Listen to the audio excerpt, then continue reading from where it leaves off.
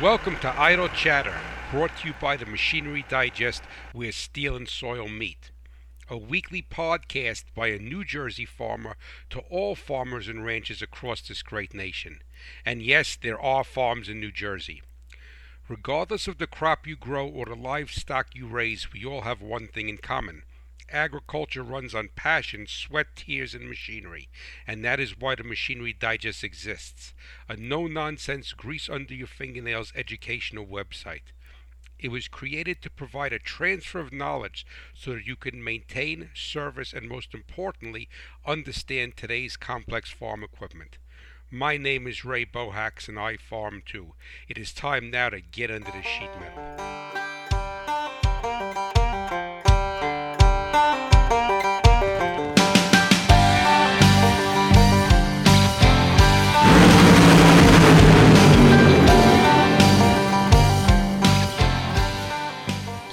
Hello, my friends, and welcome back to Idle Chatter.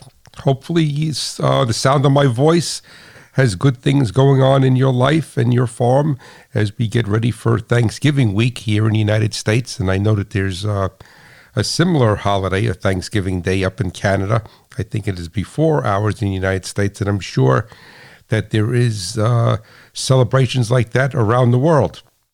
And I want to touch on that in about a minute. But first, I need to do some housekeeping work with you guys. And I want to apologize. I have to apologize profusely. Boy, did I mess up last week. And I'm not going to give any excuses. I messed up, and I read the toolbox test question, but I never provided the answer at the end of the show. So that is not good. So we're going to revisit that toolbox test, which is test number 2, question number 1. So we're going to make believe that last week never happened, right? So I did mess that up quite badly. And it's funny how, when you do things like that in life, whether it's during the show like this, or you forgot to pay a bill, or you worked on something, you say, oh my God, I didn't think I tightened that bolt, or I didn't put that last bolt in or something, is that I was, every morning I go to the TA truck stop to have coffee. It's about 19 miles from our farm. And yes, even though rural New Jersey is rural, there are places for coffee closer than that. But I enjoy going there. It gets me out of the house, away from the property. And I leave about 5 o'clock in the morning. And I go there and I get to walk around, and I walk about 2 miles. And I like to look at the trucks. There's always something interesting. I meet interesting people, and I jaw it up with some people there, and it's a blessing to me. I walk around, I say my prayers when I'm walking around, and I just get away from everything, because as you guys know, as you work on the farm, and I work on the farm obviously, but I also, my business as being a technical writer and consultant and podcaster, right, is and the website, the Farm Machinery Digest website, is all based at the farm over here. So I really need to get away and go someplace to get started. I learned that 20 years ago when I started this career, that I could not just go from upstairs in the bedroom to my office in the basement of the farmhouse and start to write or start to do anything. I needed some mental diversion. I needed some stimulation. But anyway, so I was coming home from the truck stop back to the farm the other day, and then I realized that was my show posts on Wednesday, and this was Wednesday morning. And I realized, oh my God, I never answered the toolbox test question. So, hey, I guess I'm more than human, so I apologize for that. And I also want to thank all of you for not chastising me through emails at hotrodfarmer@farmmachinerydigest.com. So anyway, I need to do that. I need to address that. So we're going to revisit that today. And then I also wanted to tell you that each Thursday on the Ag News Daily podcast, which is with Delaney Howell and Mike Pearson, and they're on the Global Ag Network, and I do a thing called the Hot Rod Farmer Minute, and as I said before, it's actually 2 minutes, but that didn't sound good, so I do the Hot Rod Farmer Minute, and it's a little tech tip, and I think you'll find value in them, or I hope you find value in them. And then also every Wednesday, so on Thursday, it's on Ag News Daily, AND, and then on Wednesdays, Casey Seymour, on his excellent Moving Iron podcast, features a different Hot Rod Farmer Minute. So that's on his show on Wednesday, or on his website, I should say. So you could check that out, and I think that you'll find value in, as I said, and there's short little tidbits. Actually, I patterned it after the guy in there's that home show guy, Vila. I forgot what his first name is. He does on the radio a Vila Minute or something. So I actually patterned and got the idea from that. It's funny how in life you always get ideas from somebody else, and they ultimately get ideas from you. You put it all together. But I felt that it was a good thing for the industry, and they're also being warehoused on my website, farmmachinerydigest.com. So I wanted to tell you about that. I told you about me messing up the toolbox test last week. We will forget about that, right? And then also, hopefully by next week at this time, I will have up the second annual Hot Rod Farmer Christmas Buyer's Guide, what to get the hot rod farmer in your life for Christmas. And we did this last year, and the show was brand new, and it was, I have to humbly say, it was very, very, very well received, and got a lot of listeners, and months after Christmas. So basically the gift guides, but the things that probably most people wouldn't think about. And what I do is I do the podcast. I mean, that's an independent podcast. It's not in lieu of the weekly Idle Chatter. It's in addition to that. And it's on all the networks that host me, along with my website. And then I also do, on my website, I do an article which basically shows a picture of each thing I suggest and gives a link to the company's website. So if you're interested in that, you could check that out. So basically, in essence, the podcast talks about those items, and it's a shorter show. I try to keep, well, last year I tried to keep it around 20, 22 minutes, and that seemed to work out pretty good. And I'm going to try to do the same thing this time. And then you could go to the website, my website, farmmachinerydigest.com, and actually see that the item I'm talking about. That's probably the best word, the item. And because it could be a tool, it could be something for an engine, it could be something for the shop, what have you. It's eclectic. And then you could get a link to the website, and somebody could check that out, and hopefully they could get you a gift that keeps on giving throughout the rest of the year. But most importantly, I would like to take a moment, because this is Thanksgiving week. This is the Monday before Thanksgiving, and I want to just thank everyone who listens to my show. And it's, as I said before, it's very, very humbling to sit, or at least for me it is, to sit in front of, or I guess I sit behind the microphone, because the microphone's in front of me, right? But to sit here and to be able to, for you to listen to me and to take this mission, this that's been about a dream of mine for a couple of years now, to try to get out into the field and to try to educate the farmers and ranchers of America and ultimately around the world about their machinery as my small way of making them more profitable. And I really need to thank all of you, because without you listeners, I'm talking to myself, and without the people who come to the website. But I also want to thank Firestone Ag and Agro Liquid for their support of me. This dryland farmer which started a new podcast, and they came on board right away, and they saw the value in what I was doing, and I greatly, greatly appreciate that. And, I want to also bring light to this. And even though they're helping me bring you this show each week, which I'm greatly appreciative of, as I said before, is that I believe strongly in those products. If I did not, I would not have them on the show, because that's not what this is about. This is not about just getting advertisers or getting sponsors, whatever term you want to use it. I have to believe in the product. But, the interesting thing, and it's easy to lose sight of this, is that both Agro Liquid and Firestone Ag is actually, as you know, sponsors the special delivery segment of the show, which I don't think there was ever one question about tires. So there's no vested interest in them. I'm there talking about their tires. And then Agro Liquid, the past few months, or past, I think, 6 or 7 weeks, has been sponsoring the toolbox test. And again, I want to emphasize that, that has nothing to do with fertilizer. And I really, really need for you guys to understand that. And when it comes time to come into the marketplace for a tire or for fertilizer, to consider those companies, because I think if you consider them and look at them realistically, they will earn your business. And just like I want to earn your ear time, your listening every week, they will earn your business. But, it's very easy for a company to go and sponsor something. Let's say for a company like AgroLiquid to sponsor an agronomy event because there are people there talking about agronomy and growing crops and what have you, or a company like Firestone Ag to go out there and sponsor something directly related with tires. But these companies are showing their true passion for agriculture by sponsoring something that has nothing at all to do with their core business. And that is the hot rod farmer, the special delivery segment with Firestone, and the toolbox test with AgroLiquid. So I truly want to thank them. And I also want to thank all of the networks that host me.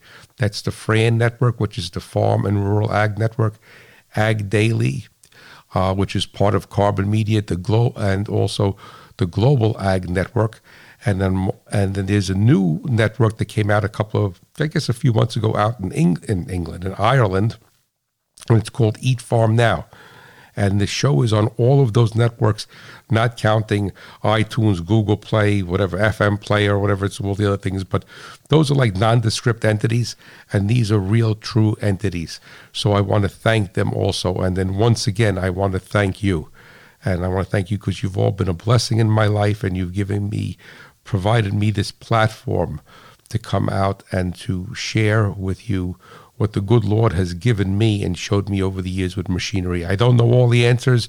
I never will know all the answers, but it is my goal to help to make the farmer and rancher in the United States, Canada, and around the world more profitable.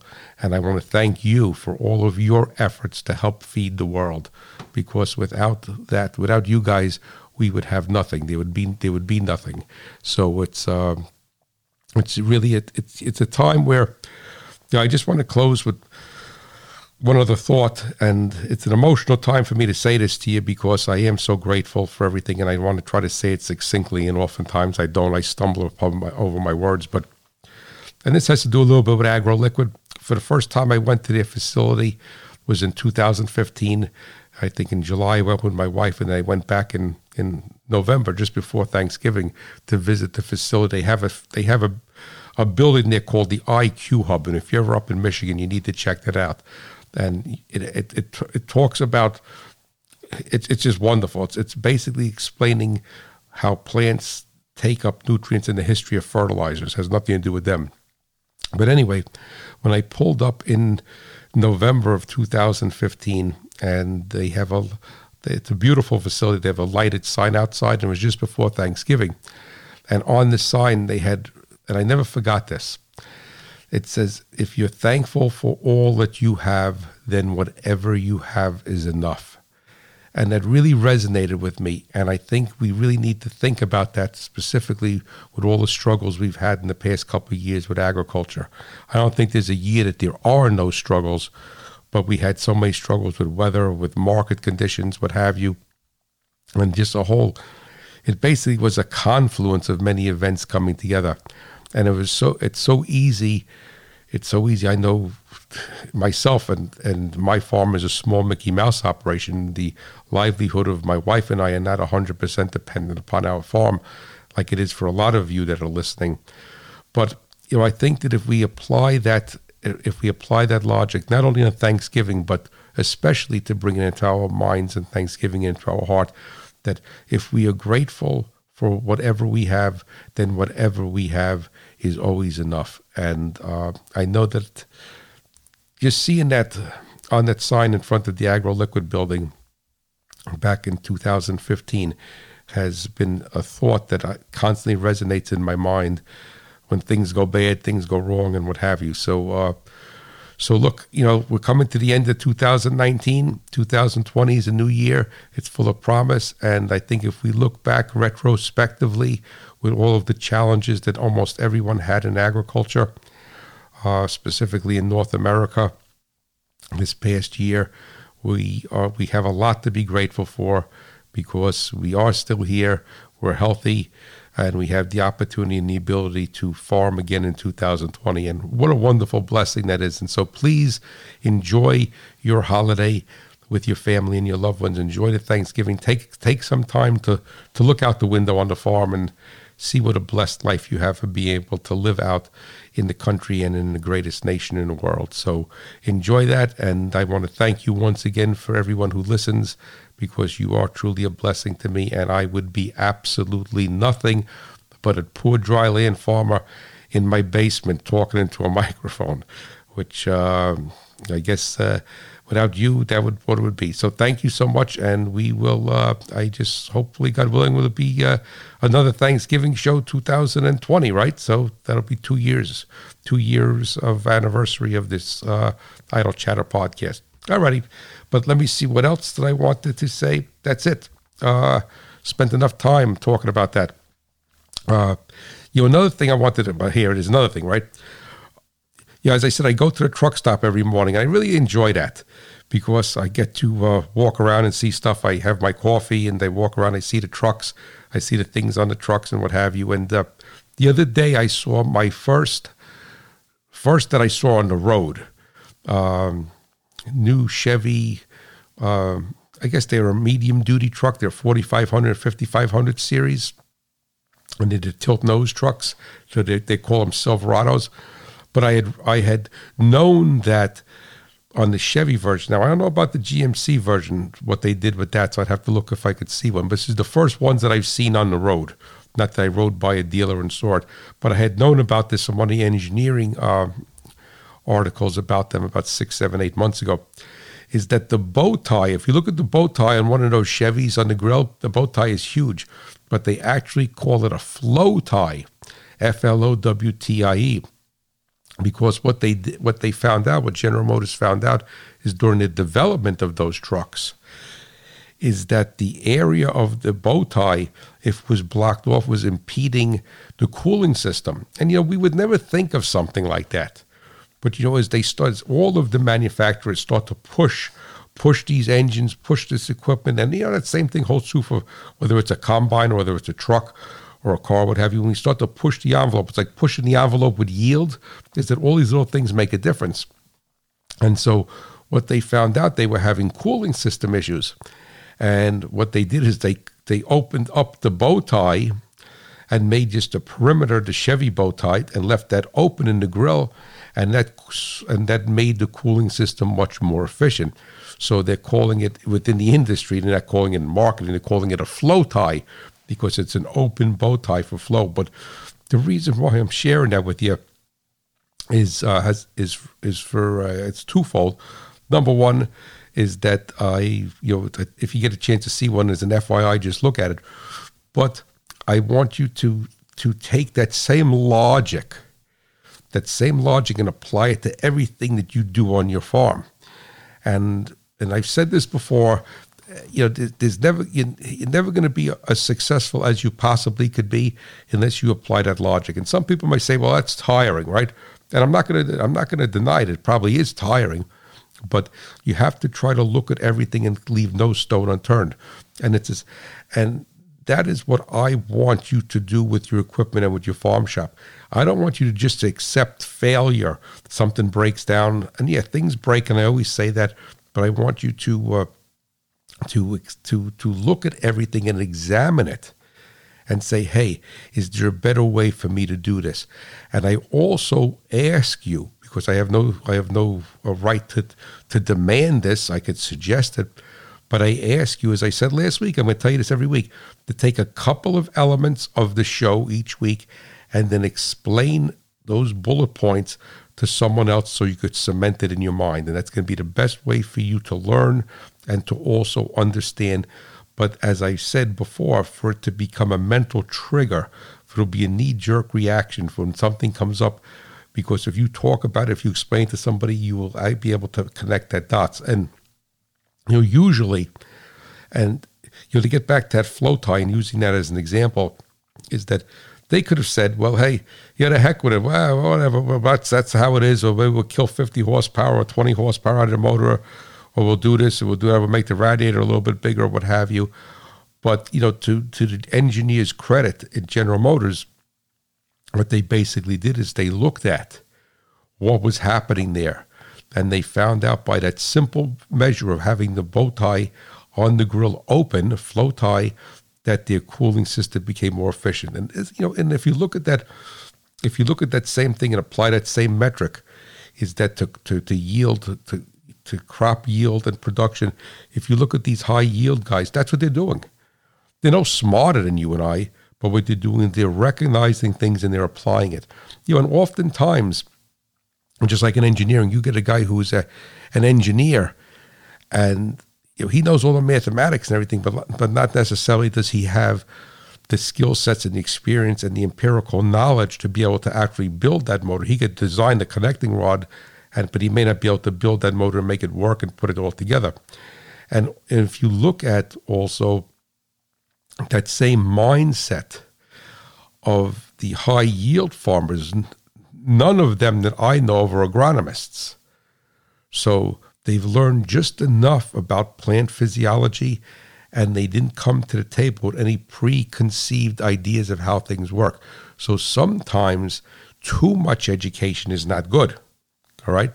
But the most successful people would be to have the education and know how to take the education to a certain level and then say, hey, I'm going to try this. Because mathematically, if you probably figured out the area of that bow tie on the grill, you would not think it would impede the cooling system performance, because the area is not that large.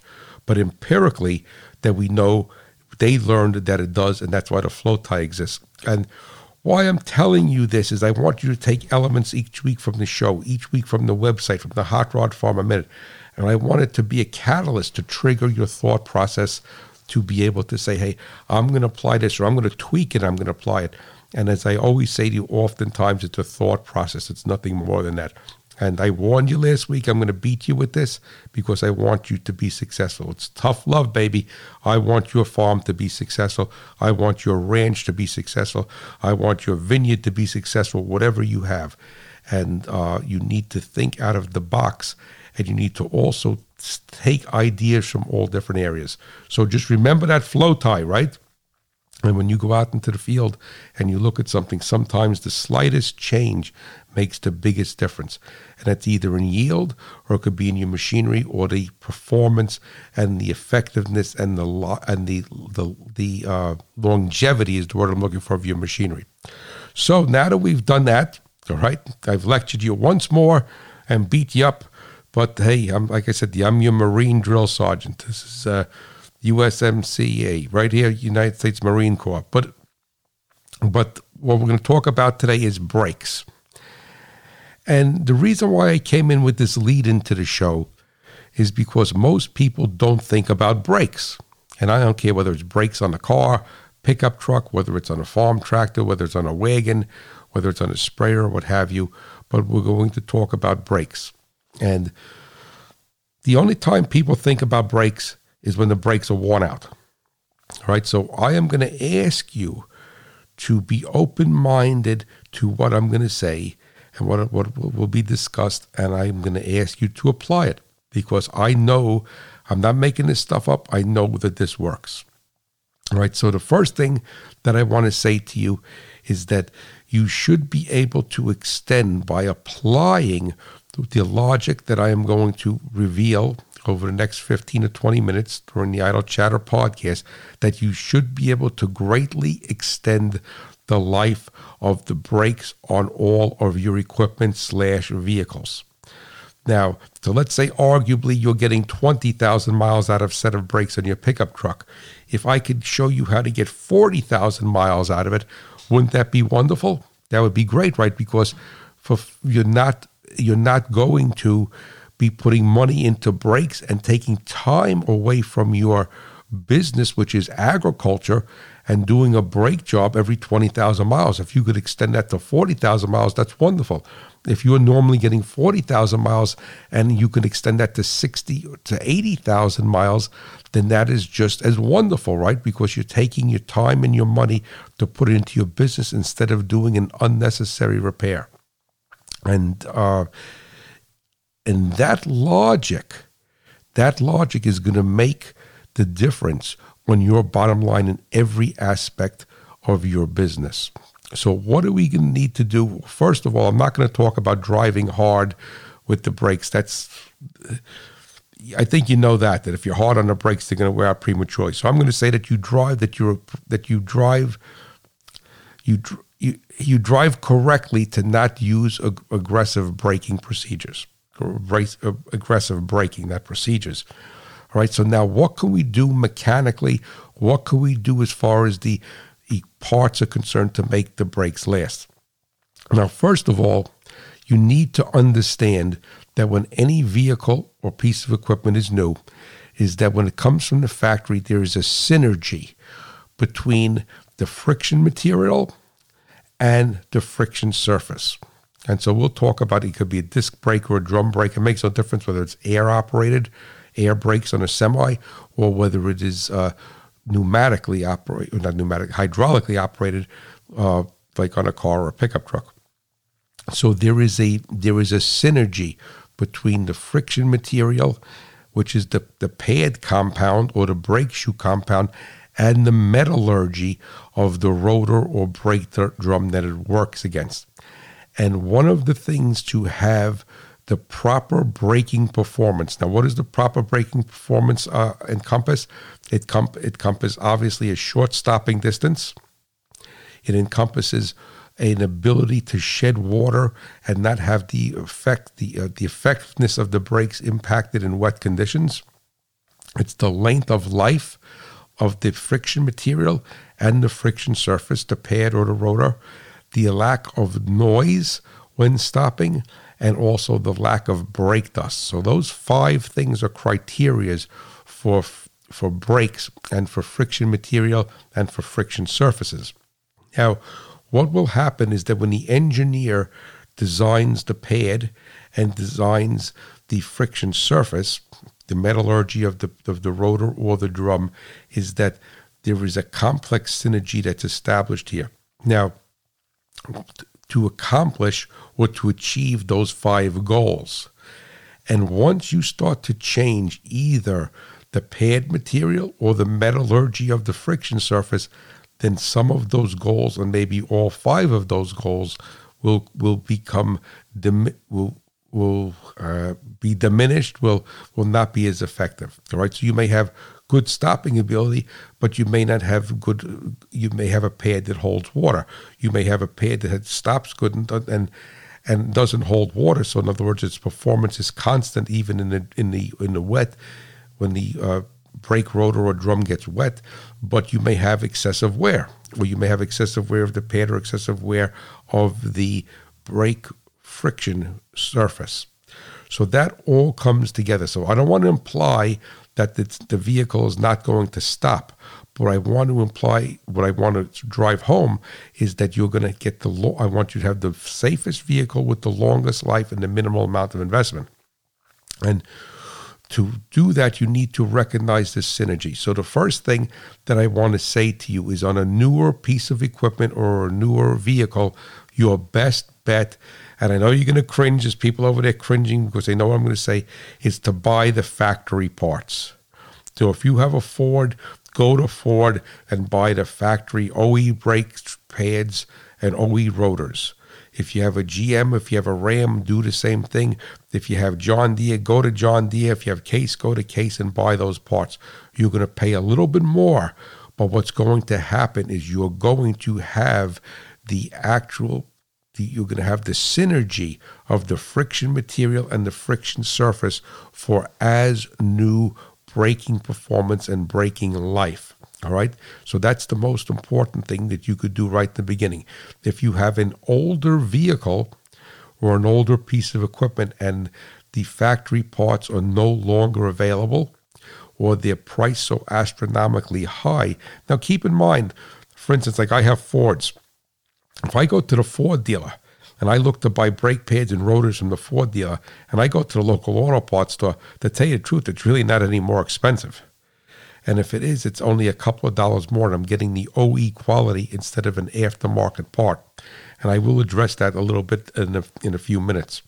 So now, if you are going to if you have an application that you can no longer get factory parts, and or the factory parts are so astronomically expensive because they're making such a short production run, and you have to go with aftermarket components. I'm not against aftermarket. I don't want to ever think about, but I would rather go with a factory part if it is available.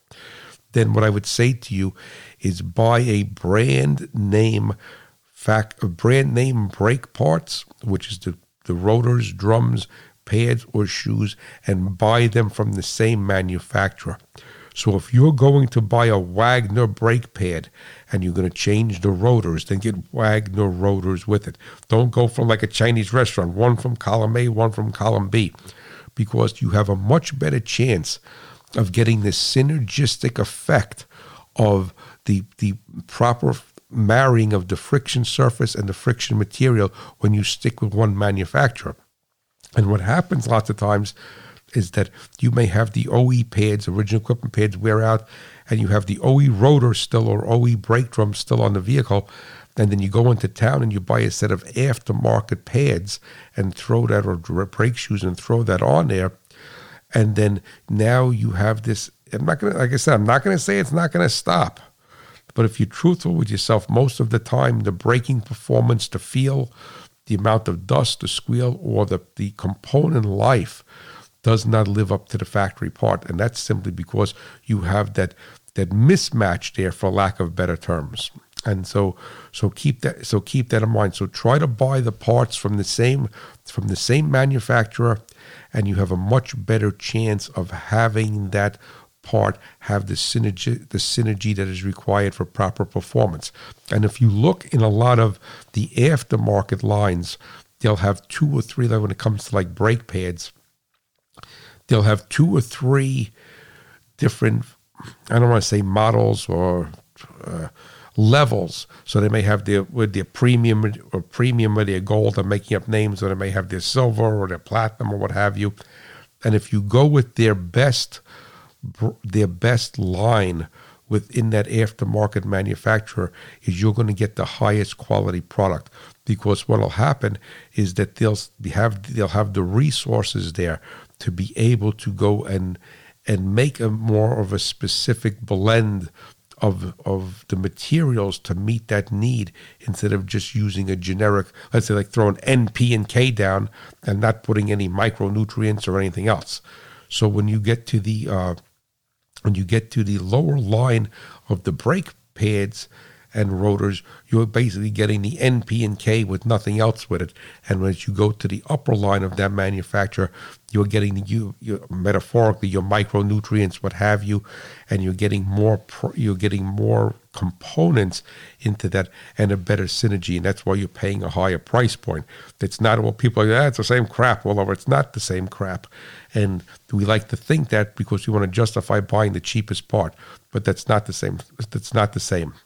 So that's the first thing. But regardless of what brake shoes, pads, drums, or rotors you have on the vehicle, the things that you could do is, and what I wanted to talk about to make these pads, make these brakes last and perform, is to do a brake job without doing a brake job. And this is very, very, very simple. And what I like to do is, depending upon the use of the vehicle, it could be, I get a lot of my Ford Ranger is a 2002, bought new. It's got 150,000 miles, has all the original brakes on it yet. All right, I usually get 110 to 130,000 miles out of the front brakes on my cars, and 300,000 to 400,000 miles out of the rear brakes, believe it or not. My wife is a little bit harder on brakes than I am. She could usually get about 90 or 100,000 out of the front brakes, and about 250 to 300,000 miles out of the rear brakes. So I'm telling you this with confidence. I'm not just saying, that I'm setting the bar high and you could never achieve it. But what I like to do is, at least, it's probably not once a year. It may be once a year, depending upon the use of the vehicle. But what I like to do is, but every maybe 30 or 40,000 miles, 50,000 miles between the range, you make your own plan depending upon the use. And I like to, when I take the wheels off the car or the truck, when I take the calipers off and I examine everything, You want to look for even wear on the pads because it's a floating caliper. In most instances, if it's a multi-piston caliper, then the caliper is going to have inboard and outboard pistons, and the pads are just going to move. If it's only got one piston, it's a floating caliper. When you step on the brake, the piston moves out, and the caliper, one pad goes against the friction material of the rotor, and then the other part of the caliper slides towards it and squeezes the rotor. So you want to look for evenness on the pads wear.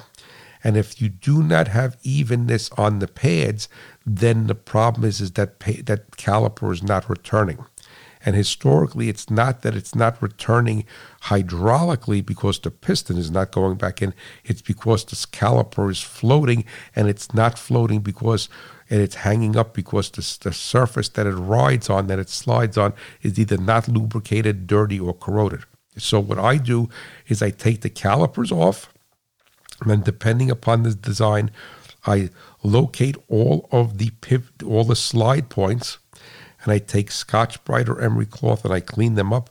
And I take the pins out of the caliper if it's that type of design that needs to be lubricated, and I take the pins out and I clean them and I polish them up lightly and I lubricate them with a silicone grease. I lubricate the slider points with a silicone grease, and I put it all back together. And then probably every 60 or 70, 80,000 miles, depending upon the application, I will take the rear shoes, the rear drums off, and you don't even have to lots of times take the shoes off, which is a pain in the neck lots of times, right? You take the shoes off. What I do is I take a screwdriver and I go between the backing plate, and the brake shoe, and I gently pry it away, and then I go in there with a piece of the pivot, the slide points, where the shoe slides in the backing plate, and I go and I clean that up a little bit with either a piece of emery cloth on the screwdriver. You don't have to make it like shine like a diamond. Clean up the pivot points, and then I stick some grease in there on the tip of a screwdriver. I put the shoes back on. I'll take the pivot points where the springs ride and move back and forth, and I'll gently lubricate those, and then I'll take the adjuster out if I feel it's sticking, and then I will take that apart and clean it and put it back together. So in essence, you're doing a brake job without a brake job, and what you're doing is you're cleaning and maintaining the points of contact where either the pads slide in the caliper or the shoes move up against the backing plate. Now, you may say that I'm nuts at this particular point. So I'll just let it wear out, and put brakes in. Well, yes, you could do that. But if you're going to buy quality brake parts, and it gets back to the whole premise of my show and my website, if you're going to buy quality brake parts and you're going to be putting pads and rotors or drums or something, and especially on a bigger thing, like a bigger truck, I mean, you're going to have $1,000, $1,200, $1,300, $1,400. You could ride that up to $1,000 very easily in parts. I mean, even on a small car, if you buy quality pads, OE pads, and OE rotors, you're going to have probably $150 a wheel. You're going to have $300 onto the front of the car. All right, and that's only because you did not want to maintain it. And what I'm talking about here, not only will give you increased brake component life, but you will have a safer vehicle to drive, because by having those slide points all lubricated and cleaned, you're going to have less parasitic loss. When you step on the brake pedal to apply those brakes, there's going to be more of that energy being used to stop the car or stop that truck than is going to be first consumed to overcome this internal friction. And what you'll find is that when all of the sliding surfaces are clean and lubricated, you're going to just touch that brake pedal very lightly, and you're going to move those pads out or those shoes out, and you're going to have better braking performance, because you're not going to have to move. Because you have to think about how it works. The master cylinder, this is not mechanically linked. It's linked hydraulically. So you have a bore in the master cylinder, which is a piston, looks like an accelerator pump. And when you step on the brake pedal, you're pushing this piston in the bore, and you're compressing the fluid to make hydraulic pressure to evoke those brakes. If those brake pads and shoes move very easily. As soon as you start to step on that brake pedal, you're gonna have some effective braking action. So you're gonna make the brakes, not, the word is not sensitive, but very responsive. Sensitive brakes means you touch it and your head goes through the windshield. That's not what's going to happen. You're going to make the brakes very, very responsive, because what will be is that as soon as you build a little bit of hydraulic pressure in that line, that pad is going to move, or that shoe is going to move and act as a friction material and start to slow that vehicle down. Whereas when you have a lot of parasitic loss in moving those brake pads or moving those brake shoes, you're going to have to really build a lot of pressure, and then all of a sudden it's going to move out quickly. So you'll actually have much better brake feel and feedback from the brake pedal because of that. All right, because you have nice, clean, lubricated slide points. So that is the key thing that you could do. And you don't have to do this every day. All right, but you will find that even if you put a synthetic grease on there, from going through puddles, from riding in the rain, from moving back and forth, just the sliding action back and forth over time is going to displace the grease and push that out. And then once the grease is fully displaced, then it's going to start to corrode and rust there, and you're going to have less effective braking performance. And or what you will have is that the one pad will hang up, or on the rear drums, or one shoe will hang up, and you'll be doing a brake job only because half of the brake shoe is worn out, or one pad is worn out. So the thing here to drill this home to you is that put this on, and this is great winter stuff. It's winter time, you're in the farm shop, you say, okay, I'm going to pull the wheels off. It's always good to put eyeballs and everything. When you pull the wheels off the car with a truck, or before you pull, when you jack it up, grab the tire and move it up and down, see if there's any loose components in the front end, tie rod, ball joint, what have you. All right, you check that all out, put eyeballs on it. And really, to tell you the truth, if you're geared up for it, for instance, on the front brakes, to pull that caliper off, polish those sliding points, maybe pop those pins out, depending on where lots of calipers slide on the bolts that fasten it, and they slide also on the bracket. Clean it up, stick some silicone grease in there, look at that, spray with some brake clean all the dust off, look at the rotors, and put it all back together. It's really not a big job. And especially if you have the tools to work on it and you're not laying on the ground, if you have a lift or something that you could put the vehicle on. I don't have a lift, I'm doing it on the ground. It's still not a big deal. All right, but the thing here is that you want to try to make those brakes last as long as possible. And the mindset is that I want you to put your money and your time towards building your business, not unnecessarily replacing brakes.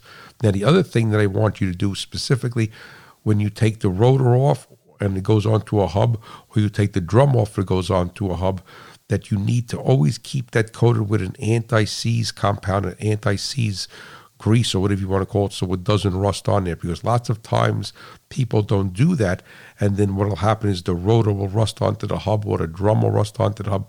And just to get that off, they end up beating a good rotor to death for a good drum to death, and have to beat it off, and they warp it and they ruin it, and it has to be replaced. And also make a habit of putting anti-seize compound on all of the studs for the lugs. So in essence, to recap here, if you go and if you use quality parts and hopefully OE parts, and you do a in-service service, meaning take it apart every few years, clean it, lubricate it, put it back together, you will be surprised how long those brakes will last. And it's money that's going to be in the bank. You're going to have better braking performance. You can have, there's nothing wrong or bad about it. And the thing is that, or you could just go about the way you're doing and putting brakes in this vehicle and spending that money. And, it's those little details that make the difference. As I said last week, it's not what you make, it's what you keep. And if you have a sizable operation and you could, let's say, double, let's say you're getting 20,000 miles or 30,000 miles, and you could go to 40,000 or 60,000 miles, and you have 3 pickup trucks on your farm operation, and you could go and you could extend that service life with no out-of-pocket expense. I mean, A can of grease, synthetic grease, will last you 20 years. And the thing is, just a little bit of time to lubricate those calipers and keep them clean and keep them lubricated and sliding properly. And you take that over your whole fleet of vehicles, and then you're saving money on brake jobs, then that's money you could put towards fertility. And that's really the mindset that I want you to think about, is that don't say, well, I don't care about the damn brakes. But now if you have 3, 4, 5, or 6 different vehicles in your operation and you multiply that by 6, all right, you're saving a lot of money in parts, and you're saving a lot of money in time. And that's what this is all about. As I always say to you, there's nothing that I ever am going to tell you that's going to make you a nickel. You need to talk to your agronomist and your marketing guy to make you a nickel, all right? Or your seed man, or your fertility man, what have you, to make you a nickel. I am going to save you money. But saving money is no different than making money, right? Because if I could save you money, then you have those funds, instead of earmarking that for brakes unnecessarily, that you could use those funds to be able to move your business forward in some other way. And that's what this is all about. So please, use good quality parts, OE if possible. Do an in-service service. Use anti-seize compound on everything, and don't over-tighten the lugs on whatever it is. If you're going to use an impact gun, invest in those torque sticks, and so you don't over-torque the lugs. Today, whether it's a semi or whether it's a car, everything is as thin and lightweight as possible. So it's very, very unforgiving. And the thing is that you don't want to warp a brake rotor or warp a brake drum by over-tightening. And, you know, as much as one of the first things that people learn is to tighten lugs in a crisscross pattern, I see guys not doing that all day long, and they'll ram it home, and then the wheel is cocked on the rim is cocked onto the stud, and then they go to the other side, and it's just a nightmare. You know, in the same token, these rims today are not like they used to be. They're not made like Sherman tanks. So the thing is that you really need to bring those lugs up, and I don't care whether it's a semi or whether it's a golf cart. You need to bring those lugs up and snug in a crisscross fashion, then go around and tighten them and bring them home. And you don't want to tighten any wheel on anything with its weight of the vehicle on it. You want to have it up off the ground, and if it has no way for you to stop it from turning, then you just bring it down very slightly with the jack, just so it touches the ground slightly, so it's friction, so it doesn't turn, so you could tighten those lugs. So it's imperative that you do that.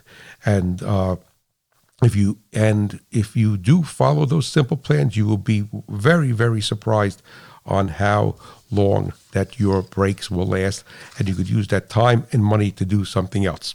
If you have any questions, any comments, you don't like what I told you, well, it's the truth. And contact me at Hot Rod Farmer at farmmachinerydigest.com. And now it is going to be time for me to read to you in a few minutes our toolbox test, the one that I messed up last week, right? That I didn't give you the answer for. But as I said in the beginning, always know that the toolbox test is being brought to you by AgroLiquid. They are perfectly calibrated crop nutrition, superior quality, superior delivery, and superior results, right?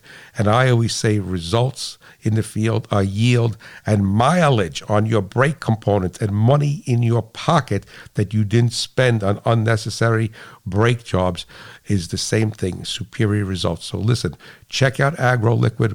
I know that if you check them out, you'll become an AgroLiquid farm. But now we have to invite Tex Rubinowitz in from Ripsaw Records, and he is going to sing for us that great song, The Hot Rod Man. Hit it, Tex.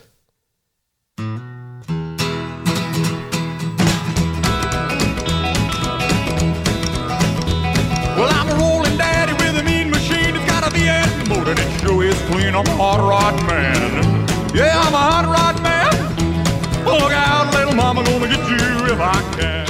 That Tex, he knows how to play it.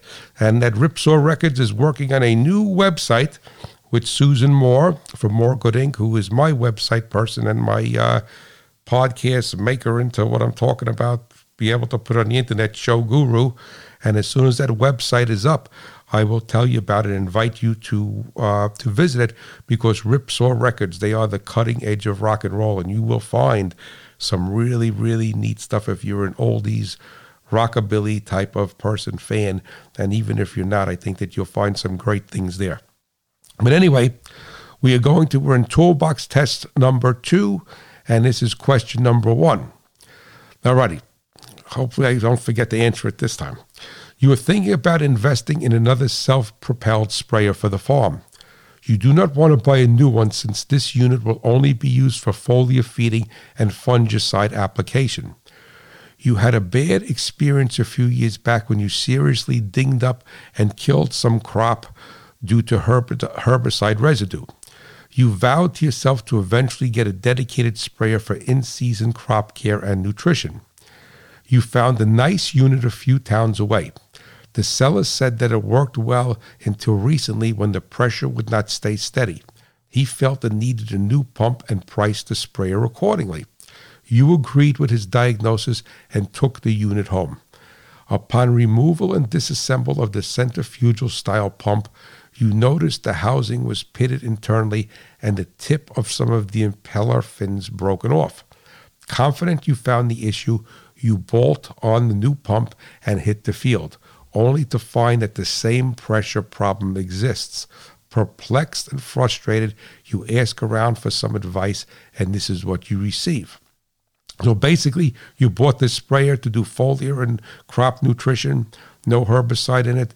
The guy said that it was a problem with the pump, with the pressure. You brought it home, you took the pump apart, you found that it was all pitted and busted up inside. You bought a new pump, you put it on, you go into the field to spray, and you're having pressure issues. So Farmer A says the new pump is defective and has the same problem as the one you replaced. Farmer B believes that the gauge is wrong and the old pump was fine. Farmer C says that the old pump ate some dirt from the tank and it must still be in the system. That is why the impeller is damaged and the volute pitted internally. And Farmer D is adamant that the original pump was damaged by cavitation, and that is why the pressure is jumping around.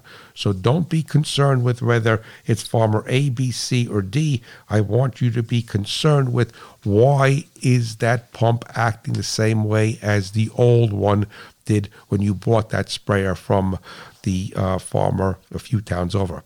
All right, now we are going to get into our toolbox test question. And as I said to you before, Toolbox Test is brought to you by Firestone Ag. And that is a company that was founded by Harvey Firestone. And Harvey was a farmer. He farmed in Columbiana, Ohio. And Harvey dreamt of putting pneumatic tires on farm tractors. Prior to that, as we all know, tractors had steel wheels. And there was a lot of compaction in the field, but the farmer could only go so fast because of the ride and the bouncing up and down, and also it tore up the roads.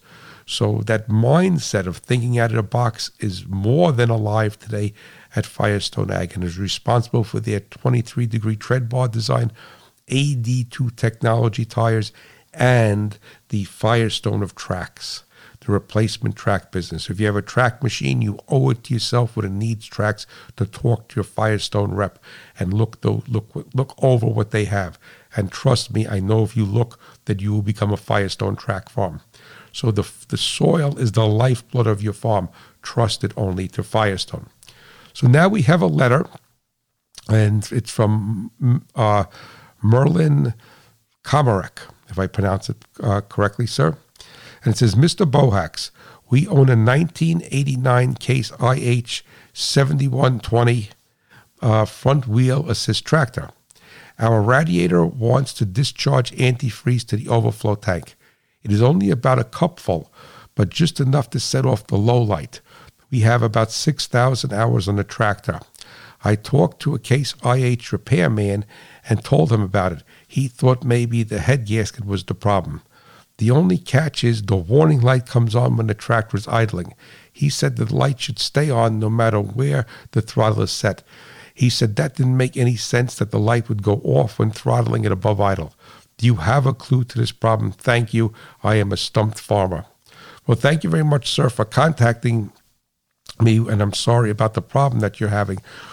When I read your letter and I did communicate with you and you did get back to me and you said that you haven't had a chance to do some things with it because it's been wet in the field. I believe the gentleman is in Iowa.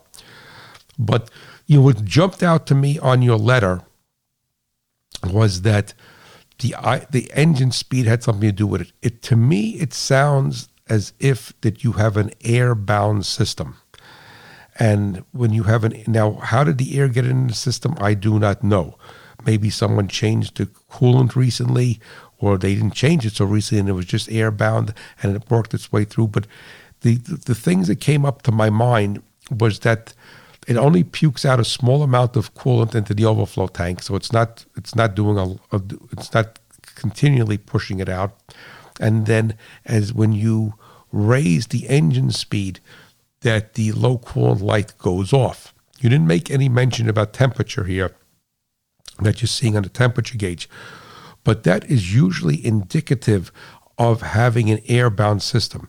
And then once you go and raise the RPM up, is that the pump becomes more effective and is pushing the coolant and air through the system at a faster rate, and it becomes a little bit more sensitive to it, and also will start to push some of the air out. Now, in your correspondence to me that I'm not sharing here because this was you said that you were going to try a new pressure cap on there, and that is very, very possible that it is the pressure cap. Anything is possible. I've never seen a pressure cap act like that. The only time I've seen a pressure cap act like that would be that if the cap itself and the dynamics of the flow of the system would cause the bottom hose to collapse. But then historically that happens at higher RPM, and when you raise the RPM up on your engine, that it seems to all fall in line and that doesn't puke out coolant. Now, the mechanic you spoke to thought about possibly a head gasket. Like I said, anything is possible. I like to pick the whole low-hanging fruit first, but if you do want to go that route, it's almost like the test strips that you would buy to check the concentration of the coolant, and they will detect exhaust gas in the coolant. And that's the easiest and most effective and most benign way for you to determine if it's a head gasket. And if you follow the instructions on the test strips, then it is very, very, very accurate. So you could do that if you want. Personally, until I hear back from you and I'll follow up on the show, is I think that the system is sucking air someplace, and it may be air that got into the system 3 months ago when you changed the coolant. So I don't know what the precursor was to this, but historically, when you start to belch out coolant and it's very sensitive to engine speed, it usually is an air-bound system, and or what could be happening if it's an older water pump on there that actually, believe it or not, one of the blades on the impeller could actually rusted away and became very inefficient. But I would say it's a flow issue or air issue. I do not think that it is a head gasket, and but we will follow up on this and let you know. Whenever you have either temperature fluctuations in the cooling system, for the most part, and or that you have a spitting out coolant every once in a while, is that it usually is an air-bound. Let me put my tongue back in my mouth. The system usually has air pockets in it, and when it hits an air pocket, the flow gets all disrupted, and then when it starts to flow the coolant, it's usually superheated and it pushes out. So the first thing to do is to bleed that cooling system. The way you would bleed it is to fill it up, run it with the cap off at high idle speed. If the tractor has a heater, have the heater on, or if the truck or car has a heater, obviously have that on. And then you want to wait for all the air bubbles to dissipate. And that may take, if it's airbound, that may take 10, 15, 20 minutes. And you have to keep topping it off and keep filling it up so it doesn't introduce any air. But that is my best thought on that. So now I'm going to do what I should have done last week, and is I am going to answer. And if you hear the papers flipping around with this microphone, that is because it's very sensitive. Alrighty. So in essence, in our toolbox test, we had this sprayer, and we put a new pump on, and the pressure is erratic, and it's not pumping properly, and the old pump was destroyed. So the correct answer is Farmer D. there is an issue with the plumbing, either to the pump or to the boom, that is causing cavitation erosion. The clue is the pitted volute, that's the housing of the pump, and the broken tips on the impeller. Due to this restriction, air bubbles are forming that destroyed the pump, and if you do not find the problem, the new pump will be damaged in short order. So now I did a show a while back on cavitation, and you may want to look in the archives for that. But the thing to keep in mind is that if you replace a pump and it was destroyed for cavitation, that's why we say on anything you have to do forensics. Just like if you have a plant dying in the field, you have a disease in the field, you got to do forensics on that. If you have a flock of birds and there's something getting sick, you have to do some sort of forensic. You have to find out what's going on. So the thing is that if the key here is that pump destroyed itself internally, and that is the hallmark of cavitation. It could be suction side cavitation, or it could be pressure side cavitation. But ultimately, it is cavitation. And if you don't look at that, you'll be buying a new pump again and again and again. So keep that in mind. So listen, thank you so much for listening. I greatly, greatly, greatly appreciate it. And I just want you to know that the Hot Rod Farmer is pulling for you, the American farmer and rancher, and my beloved America. You have a blessed Thanksgiving, and keep your ears open for next week for the gift guide, what to buy the Hot Rod Farmer in your life for Christmas. See you next week. Bye-bye.